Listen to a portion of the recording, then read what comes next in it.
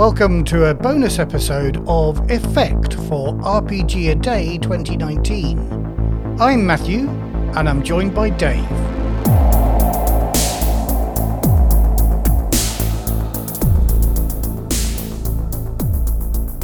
It's that time of year again, Dave. It's the 1st of August and the first day of RPG A Day 2019. So it is. And we are spending 5 minutes a day on what we want to talk about. So without wasting any more of our precious time, what's the thing for the first day? What's the topic for the first day? Yeah.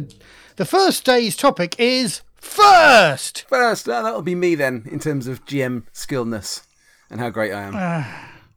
Right. Well, what's the earliest memory you can remember of RPG A Day? Oh no, not RPG A Day. That's last year. What's your first role-playing game memory? My first role-playing game memory is AD&D Dungeon Q1, Queen of the Demon Web Pits, and my brother ran it for me when I was about 10, even before 10 or 11, might have been just before I even joined secondary school. And we ran it. I ran the whole party. It was just me and him, but we had 4 or 5 characters, largely named after Lords of the Ring characters, kind of. Right, imagination coming in there. Well, Tony made them, not me. Okay, I made one of them actually, but he wasn't named after a Lord of the Rings character. He was brainy and he was strong, so I called him Brasto. As good as any. Brasto. Yeah, brainy, strong. Oh, I see. Brainy, strong. Yeah, good. But that was brilliant because we went through it all. We were in the last big fight, and a couple of the characters had gone down, and we had a big beast crushing hand spell on Lolth. And on its last round, I needed to score 8, 9, or 10 to finish her off, and I rolled an 8. And I still remember jumping up and down going, yeah! Having rolled that 8. And that was me sold on role-playing games from that day forward. Excellent. How about you? Funny enough, I think your brother may have been involved in I've got 2 kind of first role-playing games experience. My first one was having saved up for the Dungeons & Dragons basic set. I cycled, it wasn't basic, I can't remember what they called it back then, but it was basic D&D, not advanced D&D. Yeah.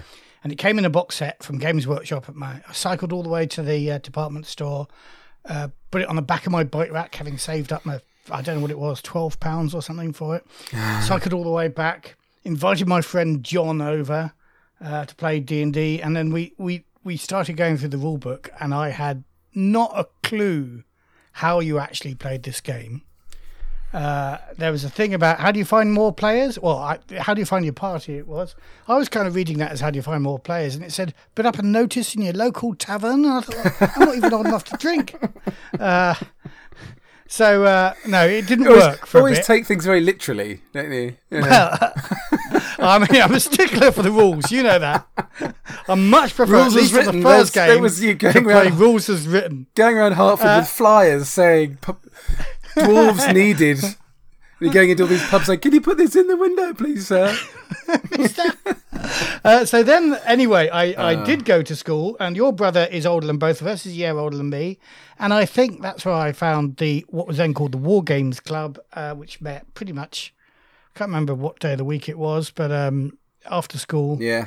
I got my first chance playing, and I don't know whether that was Q1, I seem to remember it was deeply underground, there might have been drowls involved, and well, there was a very long campaign that led up to Q1 because he had all the 3 giant modules. Oh, now this is going to test my memory. The something of the Hill Giant Chief. The second one was the Ice Giants. Don't remember the name, but the last one was the Fire Giants. And then you had the Lair of the Kuatoa. I think it was called. Oh, it might have been that one. And then that one. That was one of a set of 3. But I remember. Just let me finish my anecdote, Dave. Stop reminiscing about crap. Isn't the point of this to reminisce about crap? So my anecdote. There's me a relatively inexperienced player. They'd given me a pre-generated character. They hadn't just robbed me and stolen my stuff. At some point, that's what we did with the first years when we were older. Yeah, killed them for their starting money. Everybody does it. And I remember then we were being attacked by a thing. I had a ring of 50 fireballs. I think your brother Tony was GMing, but I'm not really sure about this. I didn't know him well enough at the time to really remember who he was. But I said, I've got a ring of 50 fireballs. Can I use that? He said, yeah, how many fireballs do you want to launch off? And I went, 50. 50, yeah, obviously. I got a ring of 50 fireballs. And he said, right, so you're in a corridor and it's 10 feet wide. Okay, that was and we all died.